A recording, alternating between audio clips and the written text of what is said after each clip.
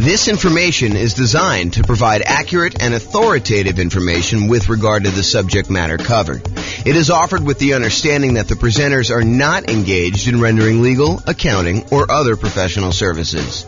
If legal advice or other expert advice is required, the services of a competent professional should be sought. Welcome to the Austin Real Estate Investing and Real Estate Financial Planning Podcast. Learn all about investing in real estate in Austin, Texas, with a combination of real estate financial planning and modeling with numbers specific to Austin.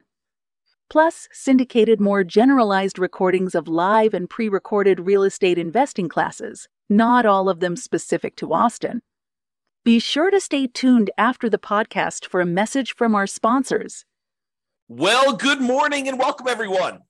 I am your host, James Orr, and I have a really cool class today. This is sort of a subtlety, a deep dive, some nuance to the idea of whether or not you should sell your rental properties and then take that money and invest them in the stock market, if and only if that means that you can be financially independent. So what we're going to cover is, I'll set up the kind of scenario so you understand what we're doing. I'll kind of give you a little background, then I'll walk you through some of the numbers and we'll kind of wrap it up. So here's the idea. So imagine for a minute, you are wanting to do the nomad strategy. Nomad strategy is where you buy a property as an owner occupant. You put 5% down in this case, although you can put any, 3.5%, 0%, you can put more than 5% if you want to. In this case, we modeled it using 5% down. So you go buy a property as an owner occupant with 5% down. Yes, you do have private mortgage insurance, but you move into the property, you live there for at least a year. It is a requirement of the lender that you live there for a year. Once you've lived there for at least a year, you save up and you buy your next property. And it could be at the year point, it could be later than a year. It depends on the city and kind of like the assumptions we use for that particular city. So we modeled this in 304 cities now. We actually got rid of one city this last week. So you modeled it in 304 cities. And you buy your next property, you convert the previous one to a rental, and you repeat this process until you have up to 10 rentals. And the thought process is you can, using that model, achieve financial independence when all of the income coming in from your rental properties and any money you have invested in the stock market using a safe withdrawal rate, those two things combined, the cash flow from your rentals and the money you have invested in stocks using a safe withdrawal rate, when they exceed your income, the amount of money you need, your expenses that you need to live. So the idea is, when does that person achieve financial independence?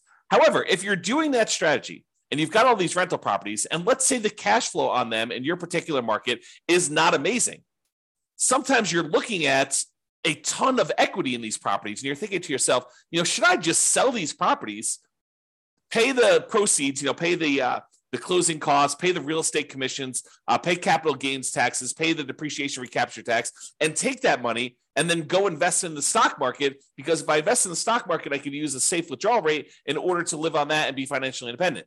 And in some cases, as you will discover, it actually is faster for you to sell the rental properties and invest in stocks to be financially independent. It's kind of crazy. There are other times, though, when it would be better for you, faster for you to actually do the nomad strategy. And really what I'd like to compare is not just the speed of getting to financial independence, but also net worth. If you have a higher net worth doing one strategy versus the other, or do you get to financial independence faster doing one strategy versus another? And we'll look at this analysis over 305 cities. And you may be thinking to yourself, James, why does this happen? And part of the reason this happens is this concept of return on equity. And I covered this in the class last week. I think the class I taught last week where I covered this was called accessing property or accessing equity in properties. It was a class about how do you get equity out of your properties? We've lived through a period now where very recently property values skyrocketed. The property values are up a lot in the last few years. And because of that, and interest rates were low, so we were paying down on their loans pretty rapidly because low interest rate loans pay down on their loans a little bit faster than the ones where you have higher interest rates. They pay down sooner. It's not faster because you pay them off over wherever the period of loan is, but you pay them off sooner. Like they get paid off in bigger chunks earlier on. I guess is another way of saying that. So anyway, your equity is growing really, really fast. Your property values are going up. The amount you own alone is actually going down. So the amount of equity you have in your property is going up very rapidly. And so when you think about the returns you're earning on your rental properties, your appreciation return, it's definitely increasing. Your property value is going up. And as long as the appreciation rate is the same, the amount you're earning, the dollar amount you're earning appreciation is going up. But when you think about the return you're earning on the equity you have in your property, then that is actually going down over time. And the amount you're paying down in debt is actually going up over time. But the amount you're paying down on debt divided by how much equity you have is actually going down over time. Cash flow is going up a little bit over time, but the depreciation benefit, that's static for the 27 and a half years if you're buying a residential property. And that divided by equity is also going down. So you have these three massive returns: appreciation going down over time, debt pay down return going down over time, and cash flow from depreciation going down over time, all when we look at what the return is compared to equity. And we're concerned about this because once you buy a property, we really don't want to look at return on initial investment anymore, because who cares how much you put down when you bought the property 15 years ago? What you really want to know is, how much am I earning now on how much I have in the deal, such that if I wanted to sell the property and take that money out of the deal, what return do I need to beat? What return do I need to get somewhere else on the money that I'm going to pull out? And so really what we're thinking about is return on how much equity we have in the deal. And technically, we want to think about how much return we're getting on what I call true net equity, which is your equity after all those expenses: closing costs, real estate commissions, capital gains taxes, and your depreciation recapture tax. So it's really how much return we're getting on the money that we would walk away with closing, free and clear of any taxes or any other obligations we have, any expenses we have on it. Okay. And what I'm trying to point out to you is that the overall return goes down. So when we buy these rental properties, they're like rocket booster returns. This is showing the return from that class I did last week, and it's showing you the overall return we're getting on equity for like doing a nomad strategy, which is what we're talking about today. And you can see how this return is pretty massive early on. But the longer we own that property and the more equity we have in that property, the lower the returns we're earning on that equity, and eventually get to the point where the return is literally just the appreciation rate, an unleveraged appreciation rate, and your cap rate on the property. Now, if you're in a market where your cash flow isn't that great, it may make sense to take advantage of when your property's got these awesome returns early on and to sell them and then move that money over to the stock market so that you can get a return on the safe withdrawal rate. Maybe you have a better kind of like the amount that counts towards your financial independence. In this case, the amount you have invested in the stock market times your safe withdrawal rate is actually contributing more than the cash flow part of your return is on the amount of equity you have. Maybe you have a massive amount of equity in your property, but cash flow isn't that great. And so in markets like that, those are ones where we would actually see it be faster for you to go ahead and sell your properties, pay all the expenses on them, and then invest that money in the stock market. So we modeled this for over 300 U.S. cities. 304, I think, is the number at this point. We got rid of one city last week. One of the cities we had picked, I learned, was primarily a over 55 retirement community. Happens to be one of the top 305 cities in the U.S. in terms of population, but it also happens to be a 55 plus retirement community. And so I didn't think it was a representative city to do analysis on. So I've since removed it. So now we're down to 304. Okay. So in this case, we're comparing in both the scenarios, both the cases we're comparing, you are doing the nomad strategy. You're buying a property, you're moving in, you're living there for at least a year until you save up for a down payment. Then you're buying another property, converting the previous one to a rental, and you're repeating this property until you buy up to 10 rentals. In some cases, you don't get to 10. You're able to reach financial independence before you get to 10. In other cases, you're buying 10, almost in 10 years. Okay.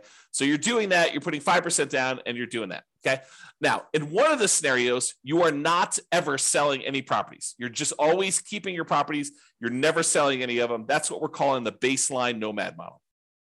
However, in the other strategy, we're saying, look, you're going to do the nomad strategy exactly as the other one was doing it. However, each month, we're going to do some calculations. We're going to calculate, hey, look, if I went and sold my properties and I paid closing costs, if I paid real estate commissions, if I paid capital gains taxes on the gains I've had since I've owned the property, and I pay back depreciation, with a depreciation recapture tax, all four expenses you have when you sell a property, and the net proceeds of that if I could take the net proceeds and invest them in the stock market and then use 4% safe withdrawal rate times the money I now have in the stock market, if that means that I have triggered financial independence, then go ahead and sell the properties, stop buying any more properties at all, because we've reached our goal of financial independence and we're done. And then I'm going to compare those two strategies, baseline Nomad, where you're not ever selling any properties, to this one where if you actually can be financially independent, then do it. That's what we're talking about here. And you can see the analysis if you want to go drill into the charts and kind of see what's going on, or go look at your individual city and see how your own individual city, lots of tongue twister, individual city has performed. You can go to this URL on the screen and actually see it. Okay. Now, I've already covered what financial independence. I've covered this in previous classes. I'll do a really brief one here. Really, we're saying you're financially independent when the net positive cash flow from your rental properties is after all your expenses, your principal, vacancy, principal, interest, taxes, PMI, insurance, maintenance, management, all those expenses come out. The net positive cash flow from that counts towards you being financially independent.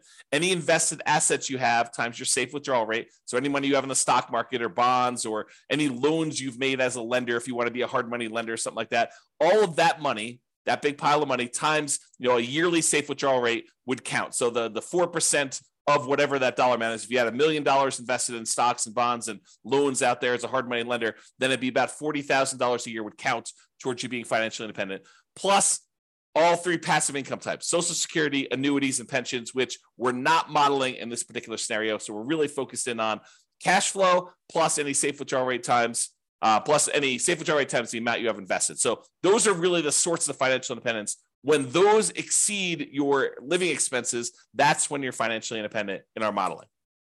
All right, so let's talk about our assumptions. Man, I've got like a slow tongue today where I'm like being tied up with all my words. Maybe I should slow down. Maybe that's what's going on here. All right, assumptions. So each city's modeling uses their median home prices and estimated rents on those properties. We did not apply any of the 88 strategies we have to improve cash flow.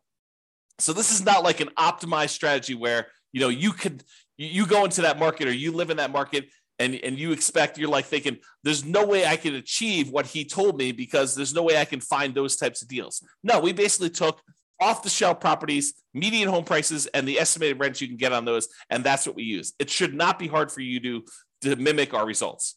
Okay. In fact, you could really improve on our results. Further, with our assumptions. So the job income does vary based on the city so that they can afford a property in their market. I didn't want to say, if everyone makes $5,000 a month and someone in California could never buy a home in that marketplace. So I say, hey, look, your job income is in line with whatever the price of houses are there so that you can qualify for an owner-occupant property. In cities where they have a higher income, they then need more passive income, investment income, and or rental income to be considered financially independent. So because we gave people in certain cities more income so they can qualify for these loans, we also now set the bar higher for what they need to do in order to be financially independent. They have to actually replace that income. So it gets, even though they make more money, now they need to actually replace that in order to live in that city. Now, everybody starts with just enough in down payment to buy a single 5% down owner-occupant property with closing costs. So about 7% of the price of properties in their marketplace. And we do have a minimum of $10,000, which I don't think anyone is hitting. So I probably should even just remove that comment. But buying owner-occupant properties with 5% down, that's what they're going to need to do that.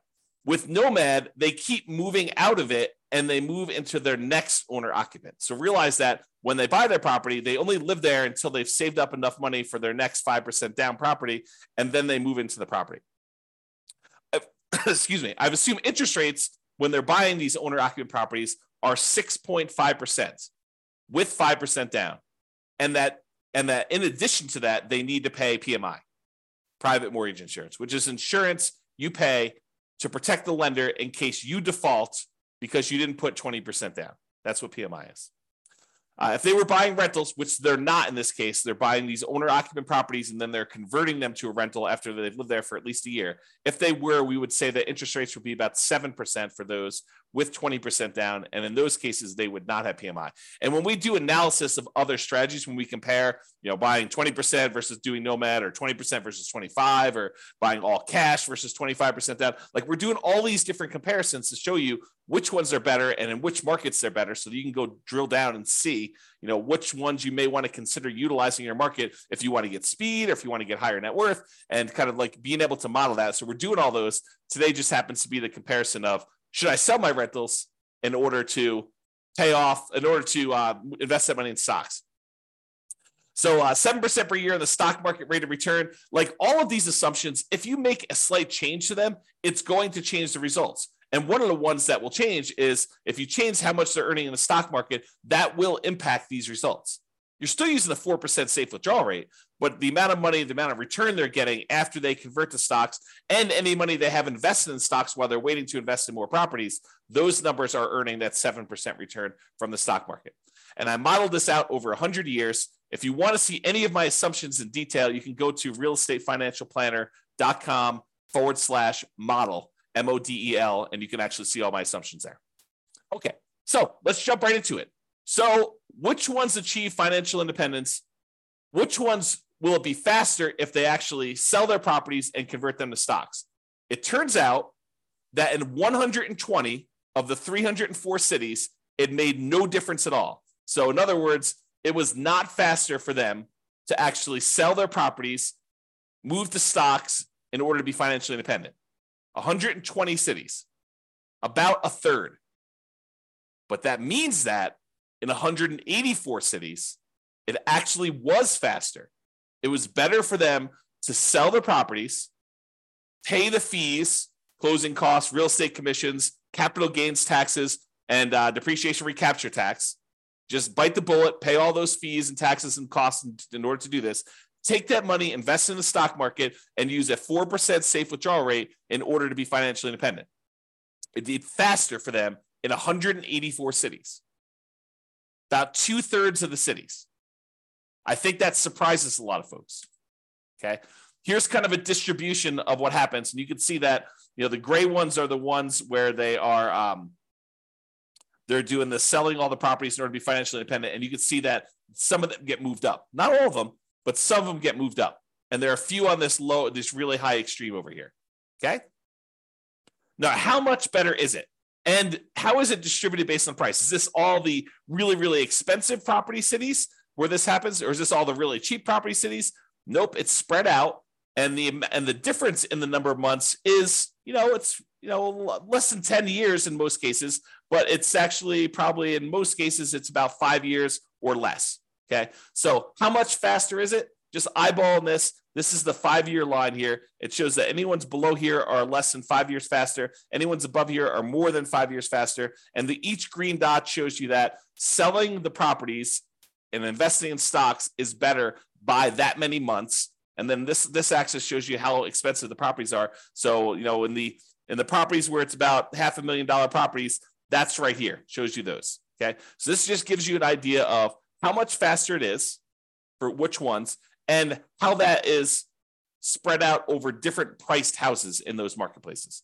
Okay. So, certain cities have cheaper houses, certain cities have more expensive houses, and you can see that it's not skewed so that this only happens in really expensive markets, or it's only skewed where it only happens in really inexpensive markets. It's spread out a bit. All right. So we talked about achieving financial independence and the speed in order to be financially independent. We said about in 2/3 of the cases, it would be faster for you to actually sell the properties, pay all the fees, and invest in stocks in order to be financially independent. However, let's now look at net worth, right? What's your overall net worth if you do this? And in 44 cities, about 15% of the time, you would have a higher net worth at year 40 if you actually did not sell your properties and just kept them. So about 15% of the time, you'd have a higher net worth. In 260 cities, it didn't make any difference at all. 260 cities, no difference at all. With 184 with 44 cities, you would actually have a higher net worth. Now, this is at a snapshot in time in year 40. If we went out to year 50, these numbers would be different, right? Because whenever you go and you sell all these properties, you're probably lowering your net worth. You're paying all the costs in order to get at that equity. You're paying your closing costs and real estate commissions. You're paying your capital gains taxes. You're paying your depreciation recapture. All of those are pretty expensive to get at that equity to begin with. And then if you're earning 7% in the stock market, that 7% has to be greater than the return you're earning on your rental properties in order for you to have a higher net worth, which in most cases is probably not. Okay. So this is a snapshot in time showing you that in 44 cities at year 40, it would be better for you to keep the properties. And it shows you the distribution for those. And it tends to be the ones on the lower end of the price point is where that happens. Okay. That just happens to be where it is. All right. So let's take a look at some of the summary stuff. So when you look at it, and I have average and I have median here. So on average, selling the properties, if it means you're able to be financially independent, speeds up your time to financial independence on average about 21.6 months, a little less than 2 years. So it's a little less than 2 years faster to do that. Now, that's not a huge difference. It's 4% better when you sell your properties.